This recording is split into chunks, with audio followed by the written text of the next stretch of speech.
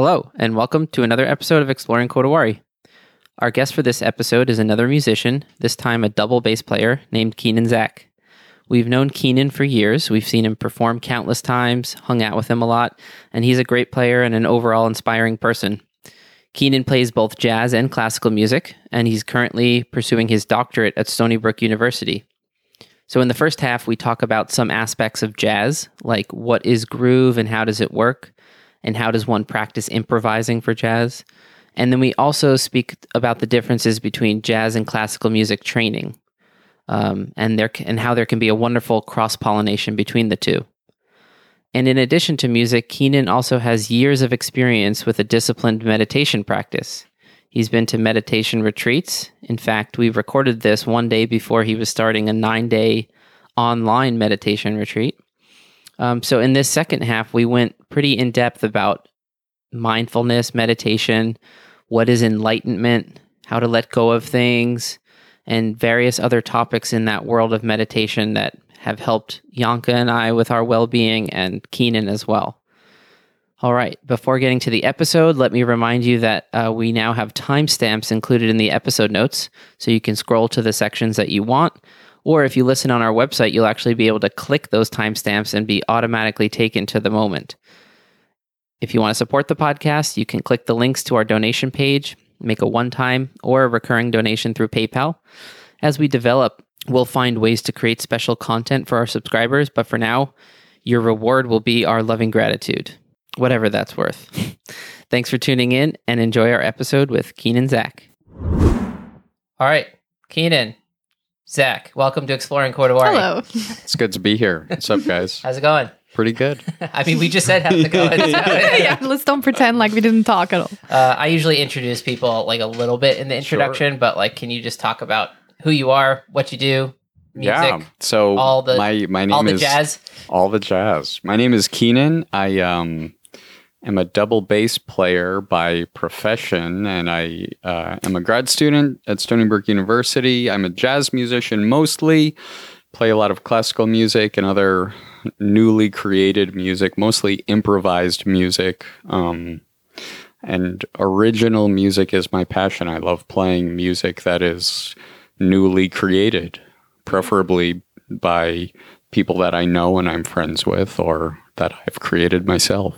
Word. Do you write music? Like, how much have you done that? Yeah, not a lot, but writing music has always been part and parcel of my learning of music. Like, I think anything I've ever studied and learned, part of that process was also improvising with that material, which has led to composition of new things itself. However, like, I don't develop it a whole lot. I think that's something I would like to do more of in the future, is like really develop these ideas that have come to me through all of my studies and learning. But that's definitely a different practice. Yeah. Well, improvising too, you probably, when you're practicing improvising, are you practicing writing in a sense, right? Sure. Sometimes, right, writing out improvisational solutions, right? Like, for instance, I currently study with Stefan Crump, he's a jazz bass player, one of the best in the world at what he does. It's really astounding what he's crafted as a musician and his concept for improvisation. And I had a lesson with him yesterday, and I've been working on this concept, improvising over a 21 pulse pattern and breaking it up in different ways that still keep the same skeletal structure of the 21 pulses, which is derived from the specific melody. And I'm thinking of it in two different contrasting ways. And so to get better at improvising in the context of those 21 pulses, I do a lot of composition, of like writing out ideas, to concepts to play with and play over, that I will then improvise with. We talked about that in the episode we did with the composer. You know Nathan, right? Mm-hmm. Yeah, of course you do. Yeah. Oh, yeah. And we were just saying any performer is part composer in that they're bringing Absolutely. something to the The way table. they Absolutely. interpret, or yeah. even in Improvise. classical music where we're more strictly following the exact directions on the page. you know? Yeah, yeah. Yeah. So you switched your DMA is strictly classical music, or is it both? I am active in both the classical studio and the jazz studio. Okay.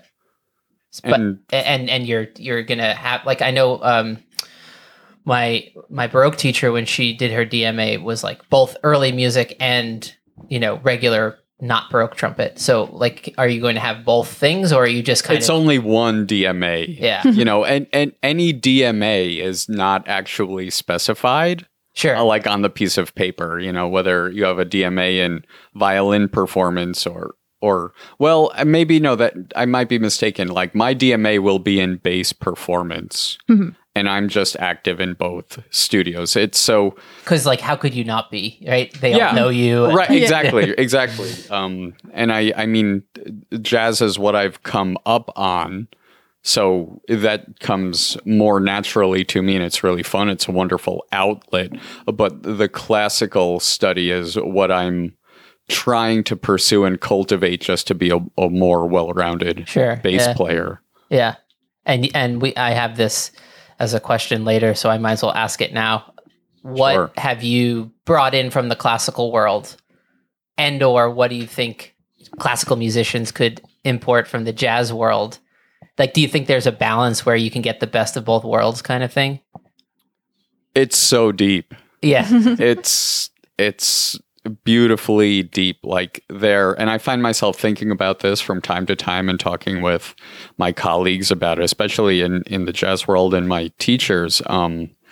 They are different. Like they're radically different lineages. right. So from the varying tradition, just the tropes of expression are different. And the things that someone who's spent their life studying and training in classical music, the things that they find satisfying and that they look for are not always inherently in jazz, and vice versa. If you're a jazz musician through and through, you're born into a family that either was jazz musicians or listened to jazz music growing up, like Yeah. you're going to have things that you hear that make you feel good that just aren't really present in the same way in classical music. Right.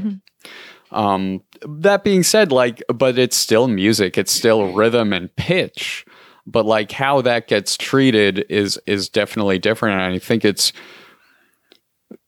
really filling for anyone who knows one of them to spend time thinking about and listening to and playing the other, because it's all just informative. Yeah. I think like what I've come to realize in working with Blake Hinson at Stony Brook, He's the bass classical teacher. He's the right? classical bass teacher at Stony Brook. Whatever you're playing, to have it dripping with intent and musical expression, right? Like you have to think about it from as many dimensions as you possibly can, from articulation and intonation, vibrato, all of these things, but even the phrase itself, like how is that phrase constructed? Where is it coming from? Where is it going? How is all of this functioning in a hierarchical level in context of the whole thing that you're Right. performing? And Even if that's an hour-long Mahler symphony. exactly. And Like, now, of course, some of your job is not in the Mahler symphony. The conductor is carrying most of the weight of that. yeah. But it's still you. The more aware you are of that larger structure, the Exactly. Like tense. tracking the climax and Yes. being able to understand where you are in relation to that, and like Right. just fly that Yeah. plane. Is this the climax or like a sub little climax at movement two? Exactly. Yeah. Exactly. But my jazz teachers have talked about the same thing. Mark Helias is a bass teacher of mine. I studied with him when I was doing my master's at Stony Brook, and he's still a mentor, teacher, and friend to me, but he would always talk about these things, but in context of improvisation, that when you're spontaneously creating music or even improvising over a tune or a structure, you have to have that same consciousness of where you are in the arc of what you're playing and creating. Yeah. I see. I have a question that kind of goes along with what you asked, I think, Luke. I was just curious about what are the like pros and cons of like each world, or like what your jazz like upbringing, I would say, can contribute to like being a classical musician, like being a classical player. I was just curious. Oh, you about mean that. like the weaknesses? Like, Yeah, but that's not necessarily weaknesses. I would think maybe more strengths. Like what are your strengths, you think? Because I feel like as classical players, we can be very boxed in, just very boring at times. Yeah. We can't really just get out of one simple, like one kind of solid mindset. So a lot of things come to mind as you ask that question. And the first of which is, as a jazz bass player, a lot of jazz is not performed in keys that are really idiomatic to the double bass. Like the bass is a C instrument, but as a jazz musician, I don't play in the key of C major a lot. So in learning jazz repertoire and how to play it and just performing a ton of it, I was playing in keys that are not necessarily easy to play in, and also idiomatic for the double bass. But even like in jazz pedagogy, they talk about if you're learning something, learn it in all 12 keys. So if you have a melody and like you just learn it in all 12 keys, like you really learn how to map out not the just like instrument. C, F, B flat, E flat. Oh, it's getting kind of hard. I'm done. Exactly.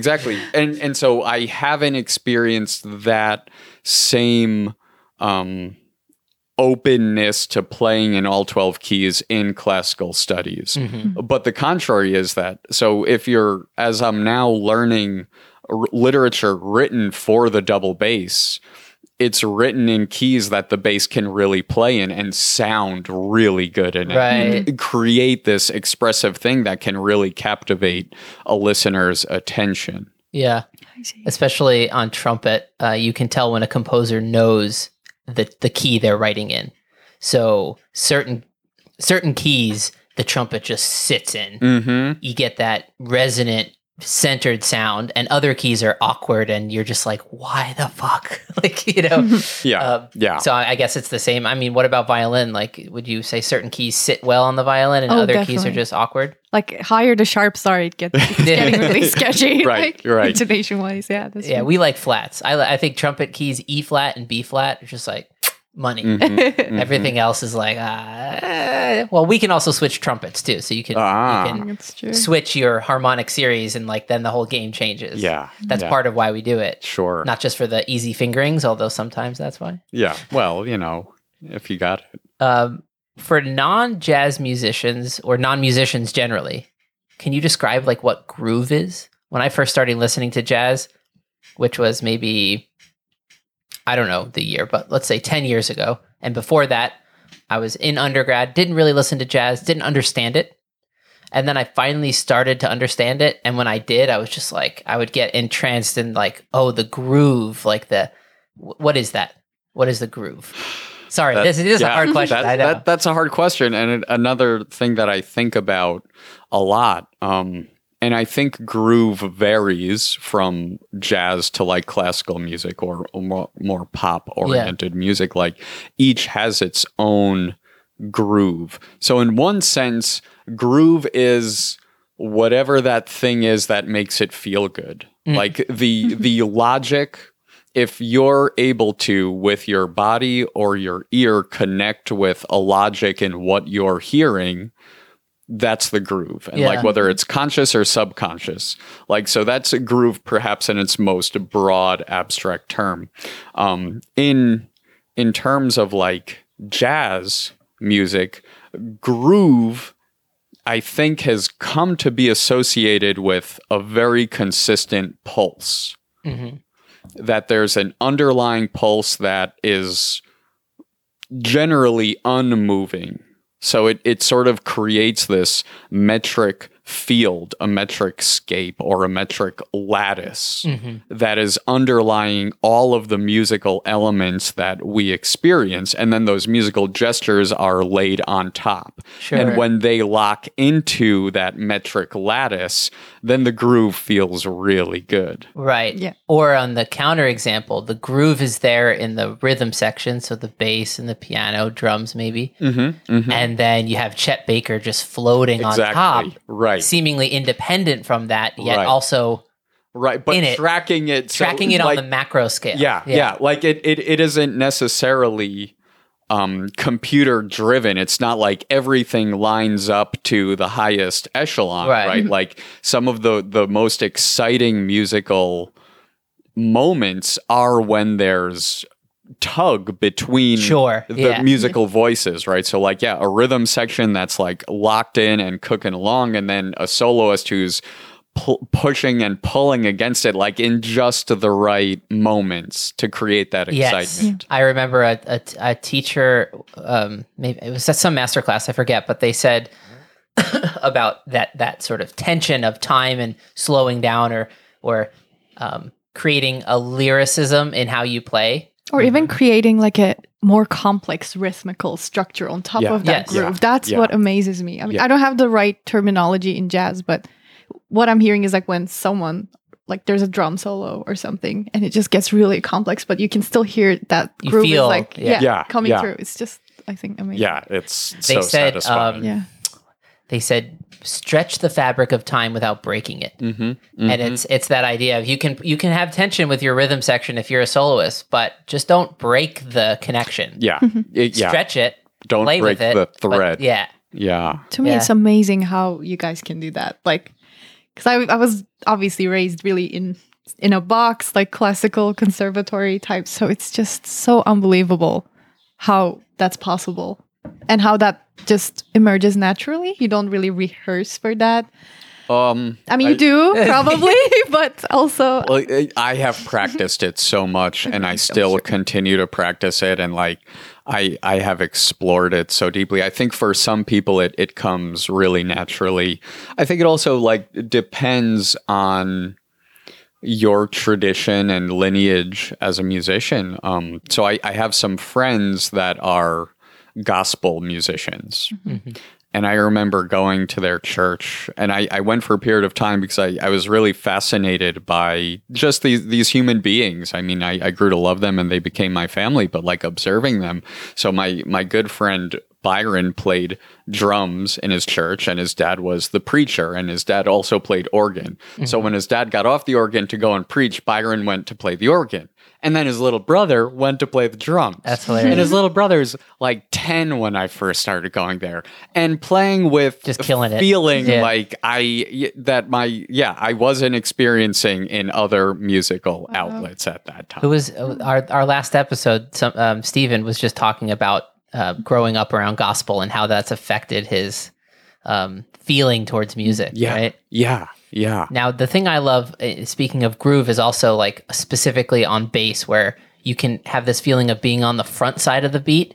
You're not just going like dun dun dun dun dun, dun but dun dun dun, like you're leaning forward in the time, not quite rushing. But is that something you practice? Like do you practice with a metronome clicking and then try to just kind of like lean forward? That's such a good question. That's a hard groove to get into, I think. Yeah. So I think a lot of for me right now that is a reflection of personality. If I'm playing with a jazz big band, like there are like 19 folks playing music at once, and their horn sections trying to play these lines in unison, and it's really easy for that to not be on the front of the beat. Yeah. So it's like my job as a bass player to balance that by really playing on front of the beat. Like no matter where they're putting it, I'm putting it in front of it, because it's like it's this propulsive effect.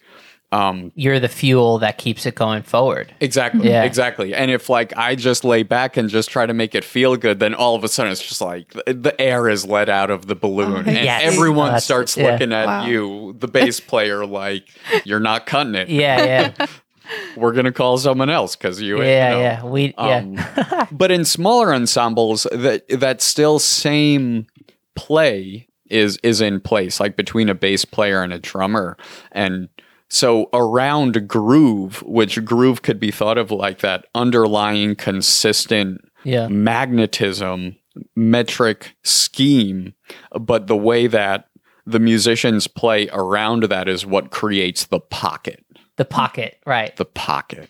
So I Yeah. use that word pocket in music a lot. Yeah. The pocket of a note, right? I'll Sure. tell a student like, they're playing a note on the trumpet, but it's not centered. They're not capturing pitch center.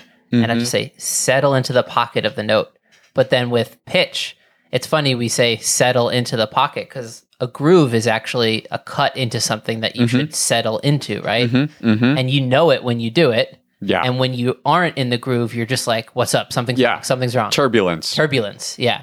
Yeah. Like a Exactly. plane. When Exactly. the plane is in smooth mid-flight and you're like, I'm on a plane? What? Like, I just feel smooth. Right. Yeah. Oh, Like Chet good Baker when analogy. he's like, floating, it's like smooth as butter, you Yeah. know? Is Yeah. butter smooth? Is that a saying? I don't know. Butter's Don't ask smooth. me. Butter's smooth. I have so you talked about that a little bit of improvisation and you practice that. Yeah. How is there anything that you specifically do to I mean obviously it should be very natural, but you still practice. Anything you do to make that process more natural for yourself? Like how do you practice improvising? Yeah. That's a great question. And I think there are a number of ways to go about it. Like, again, there are a lot of dimensions. And I've had teachers that have showed me different ones. But I think the answer to your question will come from what I learned from Ray Anderson, who's a master improviser and has been for decades. And he has built his philosophy towards life and his career like around this way of improvising. And for him, it's playing your emotions. So yeah. and that's a practice that I do frequently. When I'm really doing it often, it's every day. And what I do is I just set a timer for 15 or 20 minutes and like I just play. And I don't, maybe I play something like a tune or a melody or something. Like I just allow whatever naturally wants to come through me to come through. And like sometimes that means that I'm not feeling or hearing anything. And then maybe I try something and respond and react to that. But I think like to get good at improvising, you're developing your relationship with yourself as an improviser. With your deeper, wherever the ideas come from, which is a little mysterious, right? It can be. That's one thing. But even just getting comfortable with thinking of yourself as an improviser. Like if you want to, so the short of it is, how do you get good at improvising? Well, you improvise. Right. Yeah. And then those things that come up in the context of improvisation, like whatever emotions you might feel like, this feels great. I'm floating on top of the world. I don't want this feeling ever to stop. And you play it and it feels great. Or very often the contrary feeling comes up. We're like, what am I doing? Yeah. This is awful.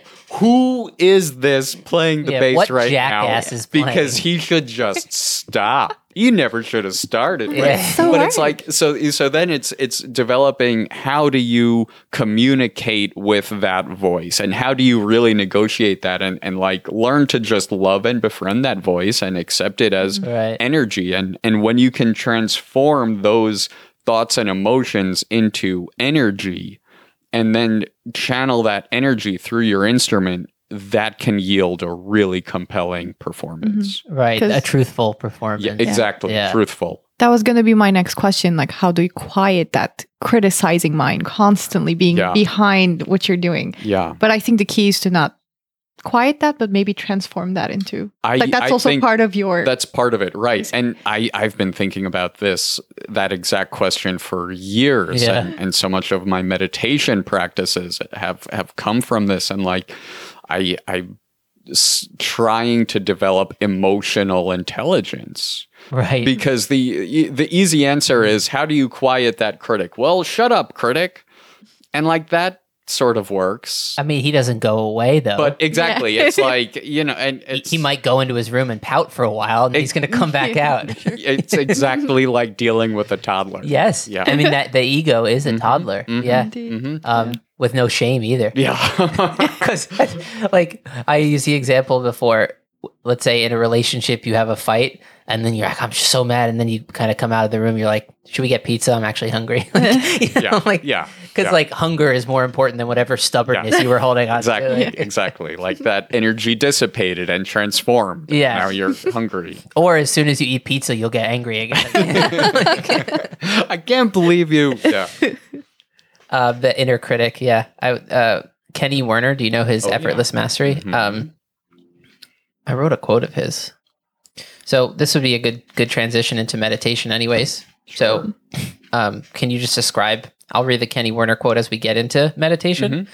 But can you describe your relationship with meditation? Sort of like, how long have you been doing it? So I think I have always been drawn to those sort of mental exploratory practices. Like even as a kid, I remember being very young and like sitting down and trying to meditate before I knew what meditation was. And then like with the advent of the internet, like just trying to read about tantric practices. And I have no idea what I read or what I was like into, but the interest was there.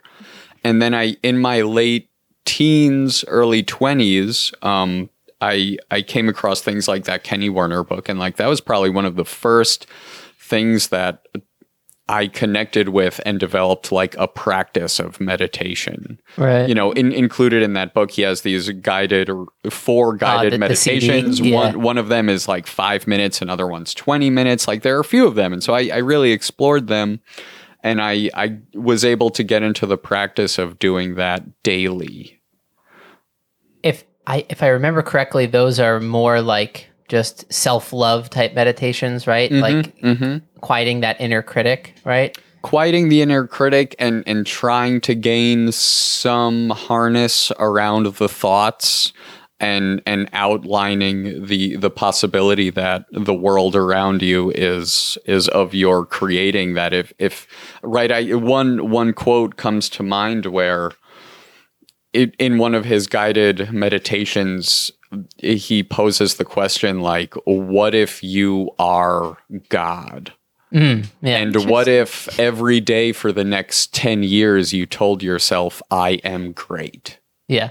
How would your world change around you? And that was really transformative for me. And I thought about those things a lot. And even just that idea of like saying, I am great, like that's something that stuck with me. And it's so antithetical to Western cultures, which is like, keep an eye on that ego, like don't love yourself, hate yourself, self-improvement, constant. It's a very sensitive balance. It can definitely go I think off. it's a balance. You don't you don't want to go around saying I am great, therefore I don't need to self-improve or something, right? But it really helps if you have, I don't know, the opposite side. Like I personally have like low self-esteem I could really benefit from that. That's what I mean. Yeah. And as performers, oh man, in the moment of performing, you are great. Otherwise, you're not in that space. He always talks about the inner place where you're not attached to results. There's no fear. There's no expectation, right? It's just flow. And I think when I first read his book, I was 24. I was, I think I was flying to San Francisco, and I was like panic reading the book because like I had to play a Bach cantata that I could not play. Yet, and I was like on the way to go play it. And I was like panic reading, like I'm not going to land and go practice and beat my face up the day before the rehearsal. I need to just approach this from a different place. And it did work a little bit because I abandoned the like get after it harder approach and just thought I need to just totally change. And the performance wasn't great. It was okay. But things came out that otherwise wouldn't have, I think. But still, his like language of talking about the divine and the one and union with the divine, and that was all a little bit too woo-woo and wishy-washy for me at the time. But fast forward like 3-4 years and I've gotten way more into mindfulness and meditation. And those words might invoke a weird religious meaning, but I don't think they're meant to be religious. That you, Agreed. You can be totally secular and connect Yeah, with the idea yeah. that God is inside of you, Yeah. Yeah. that there's perfection. Like you don't have to get things from the external world and bring them in and seek them, Exactly, that you can exactly. just stop and find perfection. And be perfection. Right. Allow the perfection that you are naturally as a human being to resonate in the moment. The quote I wrote down from Effortless Mastery, it's and he says right before this, even Christ said the kingdom of heaven lies within, you know. But the quote, he calls it the inner space, like capital I, capital S. The inner space is a place where joy, pleasure, and fulfillment, worldly and otherwise, are available in unlimited supply. Acceptance of these gifts allows the flow to increase. Performances given from this state are said to be greatly inspired, leaving their audiences profoundly moved. A concert given by a performer who has attained this state is regarded as an event not to be missed. And then he says Bill Evans called this space the universal mind. And in classical music, certainly, we always connect when we see that. Yeah. Because you don't see it often, actually, in That's classical true. music. You Yeah. see really high level playing, but you don't see that union with the divine type playing. Yeah. Yeah. Of like the ego is gone. You don't see them there. You just see, Free Yeah. expression. yeah. Exactly. Yeah. Those are the types of recordings that I always go back and just yeah. want to watch a million Well, times. I'll try to remember to link this, but that Scottish fantasy Stefan recording. Jakobs, yeah. Oh it's my amazing. God. What recording is this? I It's- would love to see. It's this violinist. He's very young, I think, in his maybe beginning of his 30s. His name is Stefan Jakub, I don't know. And then he's playing Brooks Scottish fantasy. And then you can just see the joy in the orchestra player's face, not the soloists. Like they're just Wow. loving to be a part Yeah. of that Yeah. experience. It's Yeah. just the most amazing. You know how people Incredible. describe like being around the guru? Like they're just radiating like a heat lamp, like radiating love. And like some soloists seem to capture that. Yeah. When Yeah. they play, they're Yeah. just like, you're like, Yeah. what the, whoa, I'm in the presence of something right now. And it's like gives you chills just to hear a phrase, you know, like when he phrases, it's not a person making a phrase. There's a phrase flowing It's through a him. phrase. Yeah, it's a phrase. Yeah. Full stop. Yeah. Yeah. Damn. More zoomed out in meditation, was there a moment of like waking up for you where you like a shift in like for me, I think I felt a moment where I didn't even know I could be distanced from my thoughts. I didn't know I could look at a thought from another place. And like I kind of think of that as like a stage of waking up where doesn't mean I don't get lost in thoughts, but it Sure. means that I know the difference between getting lost and having mindfulness. Yeah. I don't think there was a particular event. I mean, you started young, right? So it's probably hard to. Yeah, it definitely is something that evolved over time. I would say like recently there was a pretty stark change though in my practice and just like in my emotional life. And that coincided with like I changed my meditation practice and I started diligently practicing for an hour each day, meditating. I'd been building up until that 5 minutes, 15, 20, 45, Yeah. and then just made that shift to a solid hour. But also in that, like I really started changing my life in other ways. Like I stopped drinking and smoking and really just started to like live a cleaner, be just very conscious of what I put into my body. For me, like that sense of waking up evokes the idea that I wake up to what is getting in the way, right? Like, so in Buddhism, they talk about like the Buddha mind it's your natural mind as a human being. Naturally in your most pure state, you have this empowered mindset, and there are just these things that come to clutter it from the world that we live in, from the life you were Yeah. born into, your family history and stuff. And that has really come into focus for me of late as I've come to realize how emotion and trauma has stuck inside of my mind and then led to things that obscure the clarity or that awakening. Right. And our instincts to do things that distract from that. Exactly. Like drinking and drugs of any kind are often I don't want to open that closet door of my mind and see the mess in there. Let's close that puppy right up. Distract myself with anything else. Right. Yeah. But if you go through it like you're going through a relative's like closet who died and you just have to just figure out what's in there. Yeah. Exactly. You know, you can learn some shit about like, oh, wow, look at this old thing from my childhood I didn't even remember was in there, yet was still influencing my behavior. You know what I mean?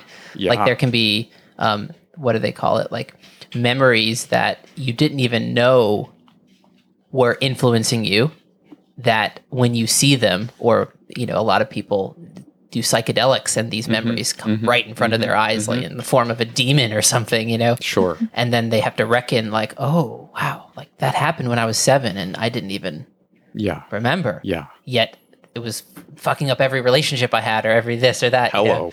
You know? Yeah. Yeah. And I mean, I suspect more people experience that than one would imagine. Sure. Or more people have those closets in their mental house and they either know it and kind of look away from it, or they might have different types of distractions. Like some people lean to different things, I guess, different tendencies. That's true. Some people lean to, I know, drinking, smoking. Like some people just consciously watch stupid TV shows. Yeah. Some people always some people just need whistle to hang out with people, right? Right. Yeah, or hum all the time, right? or anything that keeps you from stopping and looking, right? And like, just silence but and it's space. such a difficult thing to do. I cannot blame anyone for refusing to of course. do that. It just takes so much to stare into that. Well, it's so. What's the quote that Jack Kornfield, he's a Buddhist teacher, always says? Or he's quoting someone else when he says this. I think it's a poet, but it's basically sitting down to meditate is like going to a really dangerous neighborhood. Who wants to do it alone? You know? Like it's really difficult to confront a dangerous neighborhood at night by yourself. Right. You don't know what's going to jump out of the corner. And there are plenty of other things you'd rather do. Yeah, totally. How would you define mindfulness? Or is mindfulness the type of meditation you do when you do that for an hour every day? Or do you have a very specific meditation method? That's such a good question. And I'm realizing lately that I don't know. Well, is it like your own kind of self-created like conglomeration of all the different It has been, but recently I'm trying to, like, most recently I'm interested in Dzogchen meditation, Mahamudra and Dzogchen meditation. I never heard of that. Can you You've done it though. We've done it on the Sam Harris meditation app. Oh, is that the one where you try to detach from self, like who is behind the eyes type of thing? Or well, it's is Dzogchen where you do a lot of eyes open and you play with your visual field of subject object kind of thing. Sure, that's certainly all part of it. Non-duality. I just try to relax when I meditate. Like I just sit and think, relax, and breathe. And then as thoughts come in, like, you know, noticing that I was thinking and then just going back to relax and really breathe. Is that simple? Rest. Right. Like, rest is the word that I've been using a lot in my practice. Right. The Joseph Goldstein always says meditation is so simple but not easy, meaning that the directions, the instruction manual is like sit down and breathe. Yeah. And good luck. You know, like, right. And just don't stop, right? You know, I mean, our thoughts get in the way, like our ideas of, am I doing this? I'm not doing this. I'm fantasizing about meditation. Yeah. I mean, that's almost a sign that you're doing it, right? And that's just the next layer to overcome. And you can always meditate on whatever arises, including I'm so bored meditating, or Yeah. I can't wait Yeah. for the timer to go off. That's or, the perfect thing Yeah. to meditate on. yeah, anything Yeah. is perfect Yeah. if it's what's coming up, right? Sure. And people don't realize you're going to make it, 4 or 5 breaths at most when you first start. Mm-hmm. And then when you start to get up on the water skis, if you settle into those like long meditations, you might stay in that mindful place, meaning you're not carried off and lost with the chains of thoughts, but you're actually seeing them arise from seemingly nowhere and pass away into seemingly nowhere, the void, you know? And you go, oh, shit. Like, I didn't think that. I saw that come into my space of consciousness. Yeah. Whereas when we're distracted, we actually think we think our thoughts. Was that a sentence? We think we think. We think We because we're so self-identified with them. Right. I actually think I'm thinking thinking that. it. Right. It's yeah, we take ownership over ownership. it. Yeah. Instead of Good way of it like phrasing. being something that just arises because it needed to arise. Right. Yeah. Like I think another thing that helps me in meditation is just accepting that whatever comes up, it came up because it needed to come up. Sure. And it's perfect because it needed to come up. Just like the improvisation thing where you're just like, Yeah. it came, so it is. You know? Exactly. And any thought contrary to that is just judgment and a creation of a dualistic system that doesn't really have any place Right. in there. There's just everything. Yeah. And what came was part of everything. Exactly. And me to say that's good or bad or hip, it's a hip lick for me to play that or Right, not is right. just more judgment. Yeah. Yeah. Yeah. And then you Yeah. can go, oh, the judging mind. And then you note can it let and- that go. Yeah. Yeah. So, in the patterns of let's say you've meditated for an hour every day for a year, where does that lead? Like, what do you consider progress in meditation? Like compared to when you, let's say, first started this project of upping your meditation game and where you are now? I don't know, when did you up it? Was it like 2 years ago or? About 2.5 years ago. Okay. Just an awareness of being able to have awareness of where I am in my meditation. Am I thinking? Am I not thinking? Am I tired? Am I drowsy? Am I feeling dullness right now? Am I anxious? Am I crying? You know, I Yeah. mean, like, am I laughing? Right. You know? Am I in a goofy mood? Yeah. So awareness and a comfort of that and an ease of being able to really accept that. And outside of meditation, what I observe and attribute to my meditation practice is just a patience with myself and with the situation that's happening around me. And I think a better understanding of how my emotions are at play in any Sure. given situation. Like, for instance, last summer, I bought a mattress and I got it at a discount because I said I would go pick it up in Bridgehampton or something. Okay. Yeah. And so my dad went with me. You know, I love my dad, and we took his really old minivan out there. No AC. It's July. I got this thing God. like literally a year ago, hottest week of the year. And we're driving to Bridgehampton, and he's asking me like, well, so which way should we go? Should we take the highway or should we take the back roads? And I was like, let's just take the highway. We'll probably get there faster. And then he's like, well, but I like taking the back roads. It's a nicer drive. I was like, but it's going to take longer. He's like, well, you know, we might sit in traffic. Uh-huh. And my dad hates sitting in traffic. You should probably get a car with AC. Then. Yeah. Just the thought of sitting in traffic like is an emotional rise for him. And in experiencing that conversation with him, like I sort of recognize that I have practiced the skill of being able to be in traffic and be like, well, I'm just in traffic and I can accept this or not. Like I can be really upset and fume internally and boil, or I can just like accept and be like, well, I'm going to be late and that Right. might suck, but it's really not that It's big of funny a you deal. say that because we've said so many times to each other how the car is the perfect place to practice. Oh yeah. Oh, yeah. And I think I've Oh, written yeah. that a few times in different blog posts. Totally. Like it's a science experiment of emotions. Yeah.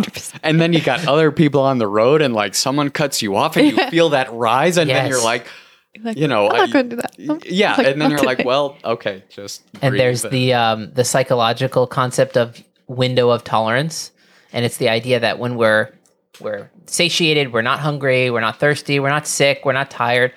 We have these big windows of tolerances. So even the guy cutting you off, giving you the finger, you're going 10 miles over the speed limit in the left lane, passing someone, and they need to give you the finger. And in a big window of tolerance, nothing really disturbs you. It's like a little blurb. You're like, what just happened? But when you're hungry and late and like, oh yeah, your window Right. is shrinked. So the smallest disturbance causes you to get actually angry. Yeah. Now, if you're in the car with someone, well, you can't be angry at the person who just passed you. So you make a nasty comment to the person to your right or something. Right. And then if you're not mindful, you actually convince yourself that you're mad at the person to your right, Yeah. even though it was just energy. And if you Right. could have absorbed it and let it arise and pass away, no harm done. Yeah. You know, maybe to your body stress levels, but you know, how can we not have something happen, right? Exactly.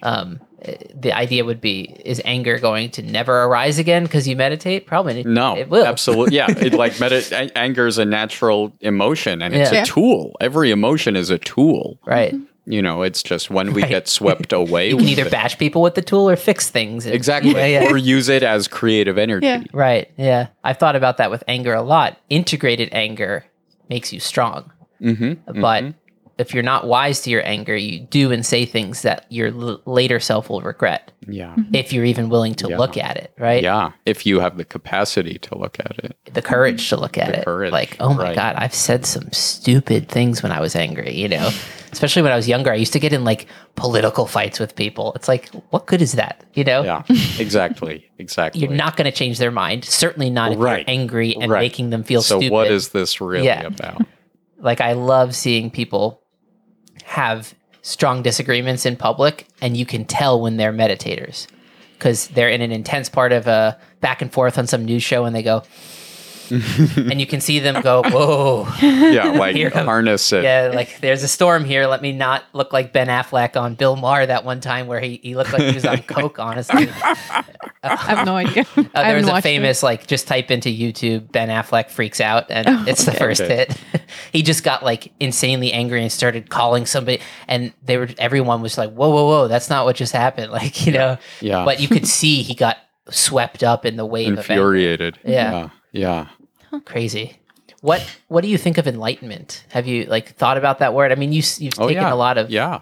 classes and stuff, right? Like, Sure. I've read a lot of books. I'm just getting to like a place in my studies of Buddhism, like I'm actively seeking a teacher. Like I have realized that I have a great practice, like I'm very disciplined and diligent, but like if I really want to do this with truth, then I need a teacher. You know, like Guidance. I may have come to a point where I can like go no further without like really studying and learning from someone who's mastered this and like of a lineage. But that word enlightenment is really interesting, and I think like it has a lot of baggage. That's a very loaded term. yeah. But in its most simple term, I think like enlighten.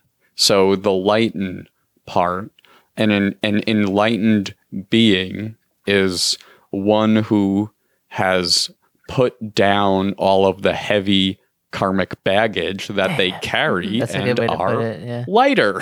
Yeah. And they have that lightness in every situation. Yeah. In every moment. They're not Lightness, marred by heaviness. Damn, I by never thought about the word as Yeah, like the this lighten part. Yeah. Yeah, with it's like really nice. light. way you put it. lightness. Yeah. Yeah. Not heaviness. It's funny because, you know, Vipassana meditation, which is basically just your basic mindfulness meditation. They call it the Vipassana facelift when people come back from the 10-day retreats. And this photographer did an art project where he had, he took photographs of a bunch of people before the Vipassana retreat and then after. It's insane. The before pictures, their eyes and face are bagged down with the weight of the world on them. And afterwards, they have this brightness and buoyancy and lightness in their face. Yeah. And you know it when you see it, you know? Yeah, absolutely. Yeah. Oh, that's cool. I never thought about the lightning. You don't have the burden of all the Things you carry. Yeah. Like you were able to let them go. yeah. Yeah. I have experiencing that in so many dimensions in my life. And actually, like through the pandemic, I have come to realize just how much of that emotional stuff I have had carried and still carry. But it's like having that time of just being home. Like I was able to double down on all of my self-care practices and meditation and just like silence, and to silently to hear how I engage with myself when there's no one else around. A bunch of distraction of jobs and gigs every night or something. Really informative and really healing. And like there are huge things in my life, emotional things that like I was able to let go of or put down or start to put down in some way. And like it really feels just like much lighter as a being. I think people generally have done one or the other, it seems, during the pandemic. Like they've either gotten worse in their mental states and their mental baggage, or if they had an idea of like meditation and the benefits that it can bring, they realized this is the perfect time. And a lot of these meditation teachers switch to sort of at-home retreats like you're doing now.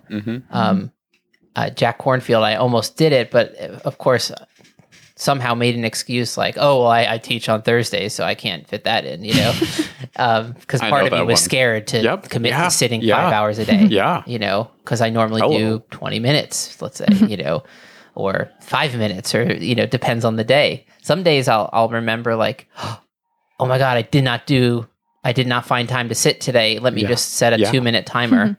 And even 2 minutes later, I'm like, like I forgot about that deeper presence.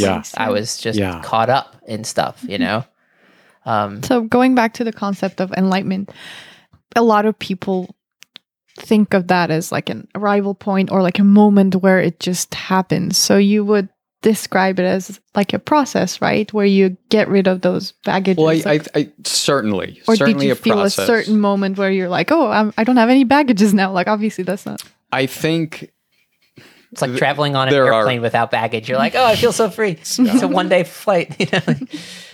I would see that in two dimensions. Like enlightenment can be something that you feel in an instant and like can come and go, like in flashes of brilliance. But for someone who's practicing the path of Buddhist meditation and with a master teacher, the teacher will at a certain point impart into them empowerment. And that would represent like an arrival point, certainly like an earned, cultivated arrival point. But like, I mean, that's well beyond anywhere I am. I forget the sect of Buddhism, but there's a sect that calls enlightenment the final disappointment. And I love that phrasing of it, because it's like, it's not the top of a mountain, because when you get there, you're like, oh, wait, there's nothing here. It's just the top of a mountain. I'm still me, So you finally get there and you think I've achieved enlightenment, and it's like, what's next? Because and that's the mind, right? It's always wanting what's next. And realizing that it's the mind that wants the more. And what is next. But happiness is always right around the corner. That's a creation. It's a fabrication and a construction. We were reading this article by Jack Kornfield. I'll link it. It's called Enlightenments. And he says, so many problems arise when we put one idea to a word, like God. It's like, it's not about God, it's about gods. It's not about enlightenment, it's about enlightenments. There's so many ways to express this, like transcendent. What's the idea? The word about literally means around, right? You can talk about God, you can talk about enlightenment. Meaning you can talk around it, but you can't just like penetrate into it. Because they're words. Those are just mouth words. We can talk about their sounds. That we have created a logic for and somehow understand each other. Right. But I've the most recent book I read in Buddhism really talked about that words can't, exactly what you're saying, like words, I can never replace this thermos with words. No matter how much I tell you about it. If this wasn't here, I could tell you about how it's yellow and like this tall and how the top is constructed, but it's not the same as feeling the thermos or seeing me walk in with it. Your mental concept of thermos is yet another layer. Even thinking about it is Yeah. not the same as That's emptiness, Yeah. right? Like Yeah, the Buddhist yeah. concept of like nothing is intrinsically a thing. right. There's just everything. right. And then Right. we make discrete objects out of the world by saying we care about this or that. And nothing is experienced twice. Hmm. Like it's always new. Every time you blink and open your eyes and look at this thermos, like it's another thermos at another point Right. in Nice. space and time. Yeah. Very true. That's the same with you, right? Your identity is never actually consistent across time. Hmm. In every moment you're different. You know, like It's a different incarnation. Like Yes. however small you can cut it up, that's how many. no man steps in the same river twice kind of idea, right? Exactly. Exactly. So the kind of enlightenment, I love that you just said like before the lighten up. yeah. That seems to sync up more with. So in this article, Jack talks about these different teachers, and some versions of enlightenment are about uprooting your personality so that negative mind states no longer come up. hmm And he said that one's pretty rare. He's met some people that he thinks have found that, but yeah. the more common one is the shift in identity. So the things like jealousy, anger, negative mind states still come up, Sure. but you're not identified with them because you become that which is aware of those things. And, yeah, so much truth in that. The guy's name is Ajahn Chah. Have you heard of him? So he describes enlightenment as the wisdom of letting go. And he says it's available in any moment. Yeah. So he says, if you let go a little, you'll be a little happy. If you let go a lot, you'll be a lot happy. If you let go completely, you'll be completely happy. Yeah.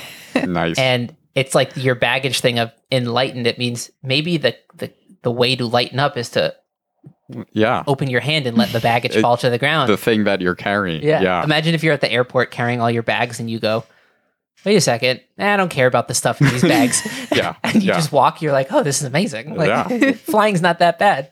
There's this like parable I've read in a couple different Buddhist books that two monks are walking down a path, right? And they come across a young woman in a beautiful kimono, and this is the rainy season, so there's a huge puddle that they have to walk across, or like a river, and she's really hesitant too because she doesn't want to ruin the clothes she's wearing. So one of the monks just picks her up. They walk through the river and puts her down, and they walk on their way, right? And it's like a master monk and a student, and they walk for like 5 more miles, and the student finally says to the master, like, I just have to say it, as monks, we're not supposed to interact with people like that. Like, I can't believe you did it.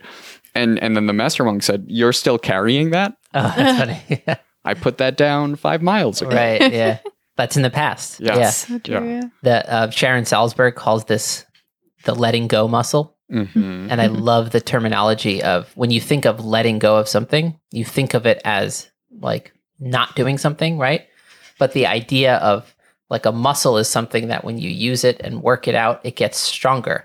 So if the letting go muscle is a muscle, you can get better at letting go. The release muscle. The release muscle, Yeah. even better. Yeah. Yeah. Yeah. The idea that Wow. you can have anger in your mind and go, and then let it go. And when it's gone, it's really gone. You Yeah. know? And it's the Yeah. best feeling ever. Oh, it's the so good. moment you feel so powerful when you realize that you can do it. I mean, I think Yeah. You respect yourself more. Yeah. it's Yeah. it's a great feeling. I've been thinking about that in a certain way.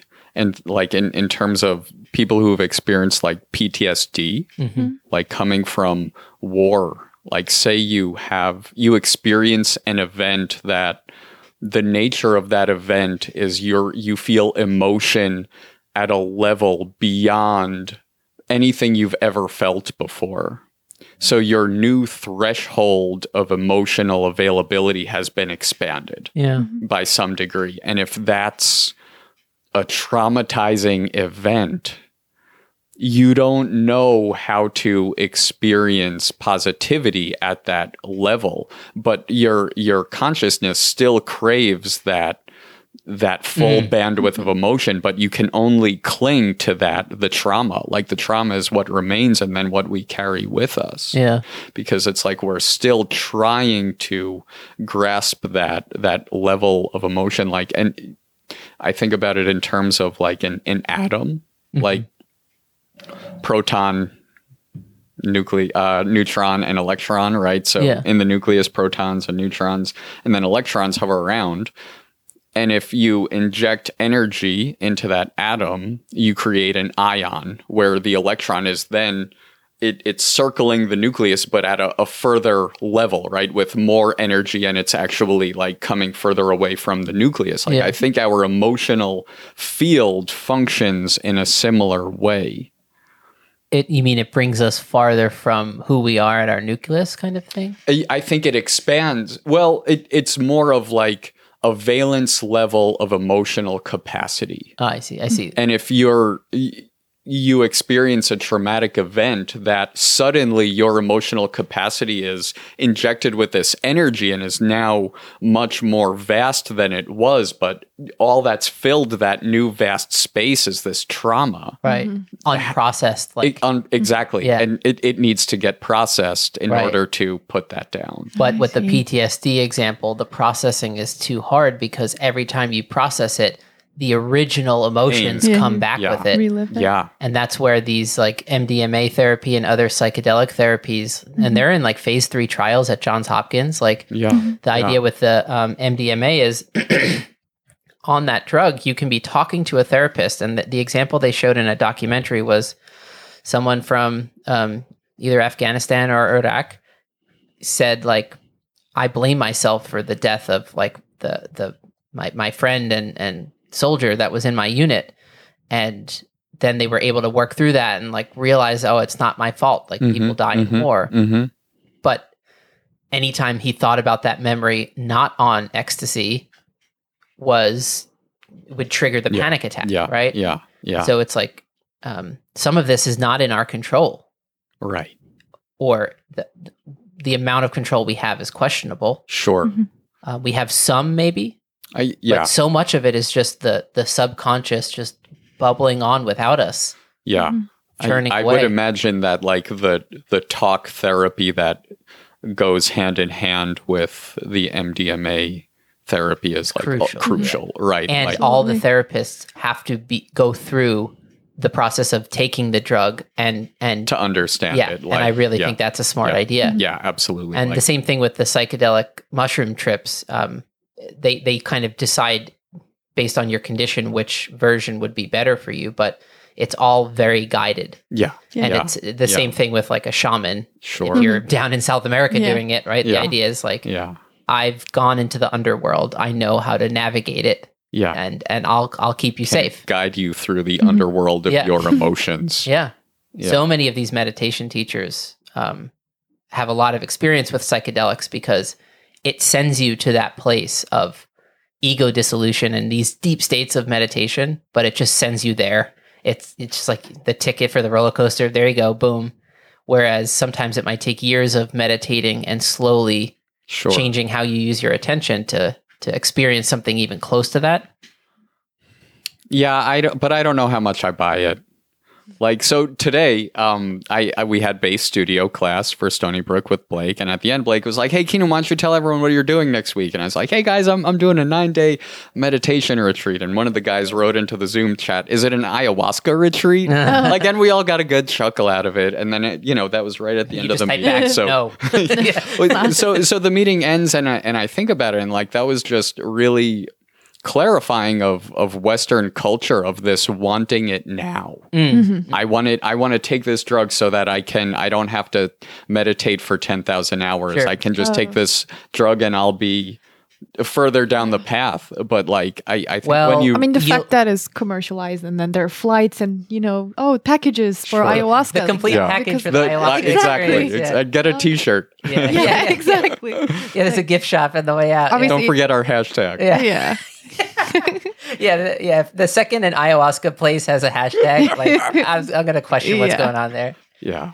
But I mean, it's against the purpose, obviously. That's what I was trying to say. the counter argument to that would be so many people would try meditation and give up because they never get to a there. They never have an experience that tells them there's something there to be found. I wouldn't say psychedelics send you down the path. They kind of bring you to an aerial view where you can see the path, maybe, Or what? I would say that there's no actual there to get to. Speaking of enlightenment being the final disappointment, that Yeah. right? Like There's no arriving. The idea that the enlightened mind is already naturally within us in every present moment. Right. And that's the But I mean, like the MDMA therapy, especially in ayahuasca trips, like I don't want to in any way make it seem like I don't think that's valid or has its time and its place. Like I certainly do in cultures and everything. But maybe it's a way of allowing whoever takes it to relax. There one. might be such strong holding happening Exactly. for some people Clinging. to like, yeah, exactly. And squeezing Yeah. and just like this inability, like if you pinch a nerve in your back and like for days you're just like lied up on the couch, why can't I relax? I don't know. Yeah. So I'm sure that's helpful for Yeah, them. Like it's a nice little absolutely. push. It's just like Probably. it unblocks something. It unblocks something. Sam Harris has an article on his website called Drugs and the Meaning of Life. And his argument is essentially like, as a very skeptical, just materialistic, grounded kind of mind, he's not sure. And he's made his life basically about meditation, more or less. Like he went on 3-year retreats at one point. Or over the course of 3 years, did a bunch of 3-month retreats with breaks in between. Sure.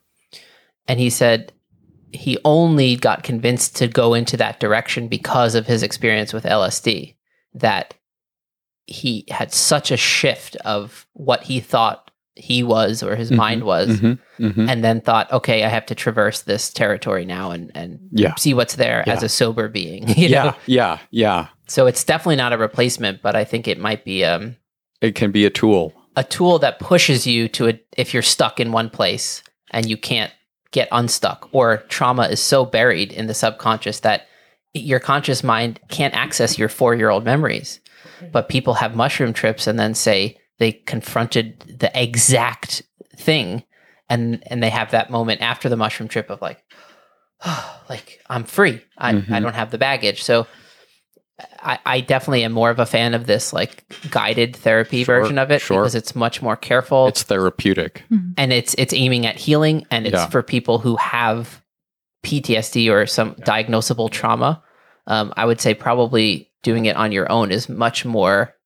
Then it's like the question of self-medication. Yeah. And that's generally not good. And of course, people take psychedelics just to party, and like my interest in them would never be as a party drug, but more as like a let me go into the woods and just see what's up. I mean, microdosing is interesting. I had a friend who was into that, and like he seemed to navigate it really well. But probably not. You're playing with fire a little bit, though. Yeah, right. Yeah. Because then I was just researching that though. Like if you, I think, really dose it well and like really experiment. Like I was reading this article, this person did that for a year, but try to like dose it differently, like micro, but like just different ratios. And when you find the right balance, I think it really has a lot of positive effects. And if you can measure the right exact amount of like how much you're taking every day, I think you entrain yourself into a more positive mindset. You create a groove. A groove. Wow. Talk about music. We just had an ABA back to the beginning form here. So that's a good time to get into some bonus questions if you're down. Sure. These are like, they can be as fast or slow as you want. They can be 3 words. They can be whatever. Great. What's the most intense experience you've had in meditation? Does one pop to mind, like where it was like oh my gosh, that was a crazy day? Or I have just cried my eyes out and like convulsed in fetal position in just an outpouring of emotion. Yeah. And like, bawling release. Amazing. I think it's so it was a release. Yeah. I mean, and it was so exhausting, but it was a very deep release. Yeah. I Dan Harris, who wrote the book 10% Happier, he was in one of the chapters, he was at one of these 10-day Vipassana retreats, and he said he didn't even see it coming until like 5 seconds before. and he started sobbing, and he's like, "Oh my God, I'm the guy at this meditation retreat that's on the floor sobbing." And everyone's like, "The fuck's up with this guy?" Like, but he said, the feeling after it is just like a thunderstorm comes through. Causes like the convulsions are intense, right? Yeah, it's so visceral. I mean, and there's no controlling it. And I mean, I guess you can, but like in those moments, I wanted to go deeper with it. It's like you want to let that come up. I mean, it's a deep sadness about whatever, right? Yeah. But I feel like for me, like I don't understand where the depth of the sadness goes, but you can tell there's a deep sadness at existing, you know? For me, just like it's related to trauma in my bloodline, right? Like, so I really believe trauma can be passed from generation to generation. Definitely. It's scientifically proven that you can carry trauma from your genetics. Like stress, just elevated stress affects the next generation. Yeah, like I think on a physiological level, but then naturally on an emotional level, like if your parents suffered abuse and trauma in their life, naturally they're going to view the world through a worldview that's shaped by that, and that's going to affect you as being their offspring. Their unconscious behaviors from whatever they experience get imprinted onto you. Yeah. And like, so that was a direct relation for me with those really emotional releases. That's intense, yeah. Yeah. You said you read a lot of books. If you could gift a book to everyone you know, what would it be? Pema Chodron's When Things Fall Apart. Okay. I'll look that up. I don't. Yeah, it's real good. When Things Fall Apart. Okay, there's a book called Things Fall Apart that's not about that at all. That's by That's you know that's a novel. That's a novel. Okay, I was like, I read something like that or something. Yeah. Okay. Do we have to read that for undergrad? Is that how I know it, or am I just totally blurring? Maybe you read it in high school. Okay. Yeah. I read it after I read Joseph Conrad's Heart of Darkness. I read it and someone was like, you should read this because it's like the contrary story of what life is like colonialism in Africa. What's the gist of the... So Joseph Conrad... oh, no, I mean the other book that you said... the Pema Chodron? Yeah. Oh. We'll save Conrad for another podcast episode. So Pema Chodron is an American Buddhist nun, and it's about compassion and dealing with your emotions and cultivating this place of inexhaustible compassion for yourself and for all beings. Right. And like how to really manifest that in more detail. I mean, she's a brilliant writer. Yeah. It's so good and easy to read. Like, yeah. The theme is right. You have to have compassion for your own bullshit first before you could ever have it for someone else. Because it radiates outward. Yeah. And you know yourself better than you'll ever know someone else. So if you can't manage to find that place for your own thoughts or actions, it's going to be really hard to manifest that for someone who you don't have the internal motivation structures and all that. Yeah. True. What's your best memory of playing a concert and what made it so good? The first thing that came to mind was a concert that I played with Mikhail Darmany and Allison Rowe and Brian Back. And it was just in January, and it was a house concert. It was at Evelyn Bromley's house. Oh, wait, was I there? You might have been there. I think I was there. And I mean, it was just great. Like Mikhail and I played a duo, and then they played a trio, and then I played a trio with Mikhail and Allison, and it was just wonderful. Nice. Yeah. It just felt like things were right. The musical vibe was right. I mean, these are people that I love, you know, so playing with people you love. And also I think like being a professional musician, you play a lot of gigs. Yeah. And gigs are the word work. Gig. It's work, right? And like sometimes that work feels really good and it feels great and it's really rewarding. But like I've just come to appreciate concert.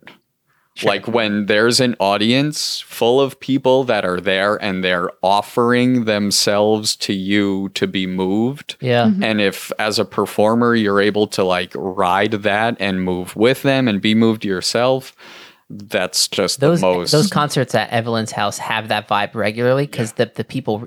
This is a small house. I mean, it's a big house compared to any house I've lived in, but I mean, it's a small room. it's a small living room. very Yeah. intimate, very intimate. And she has a nice piano, so she puts on these concerts there, and The audience loves audience it. They're loves it, they're yeah. there to feel good. yeah. And so it's just super encouraging and it's just fun And there's yeah, like a wine and cheese thing after it, Yeah. and there's just good vibes going around exactly. there. Yeah. Exactly. All right, last one. What can you remember about the time you laughed the hardest?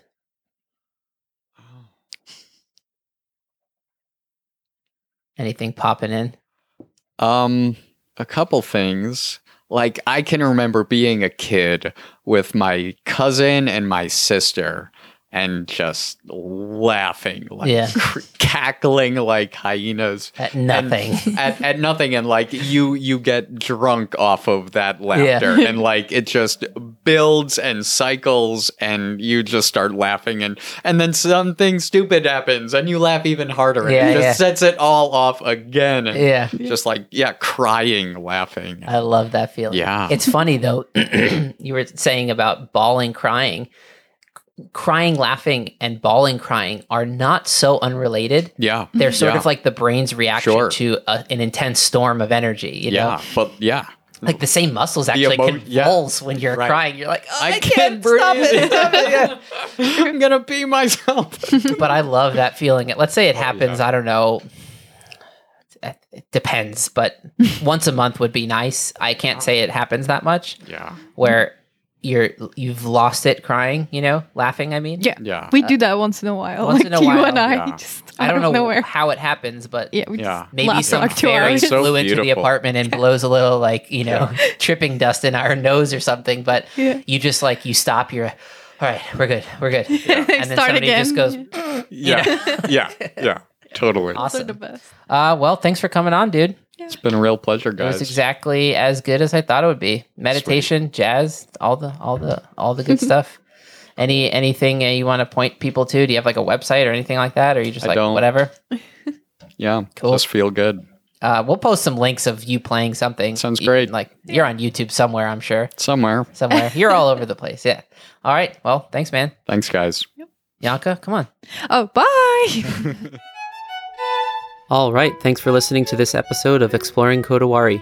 If you enjoyed it, we hope you'll consider sharing it on social media and with friends. You can also help us out by leaving a rating and a review wherever you listen to podcasts. Those help us more than you would think. And if you'd like to help us out in a more substantial way, consider going over to our website to make a donation through PayPal. Links are in the episode notes for this. You can do this as a one-time donation or a recurring monthly donation. All of that support will help us to set aside time in order to create content for the podcast and the blog. And finally, please get in touch with us and say hi, either on social media or privately through email. We'd love to hear from you. Thanks for listening, and see you next time.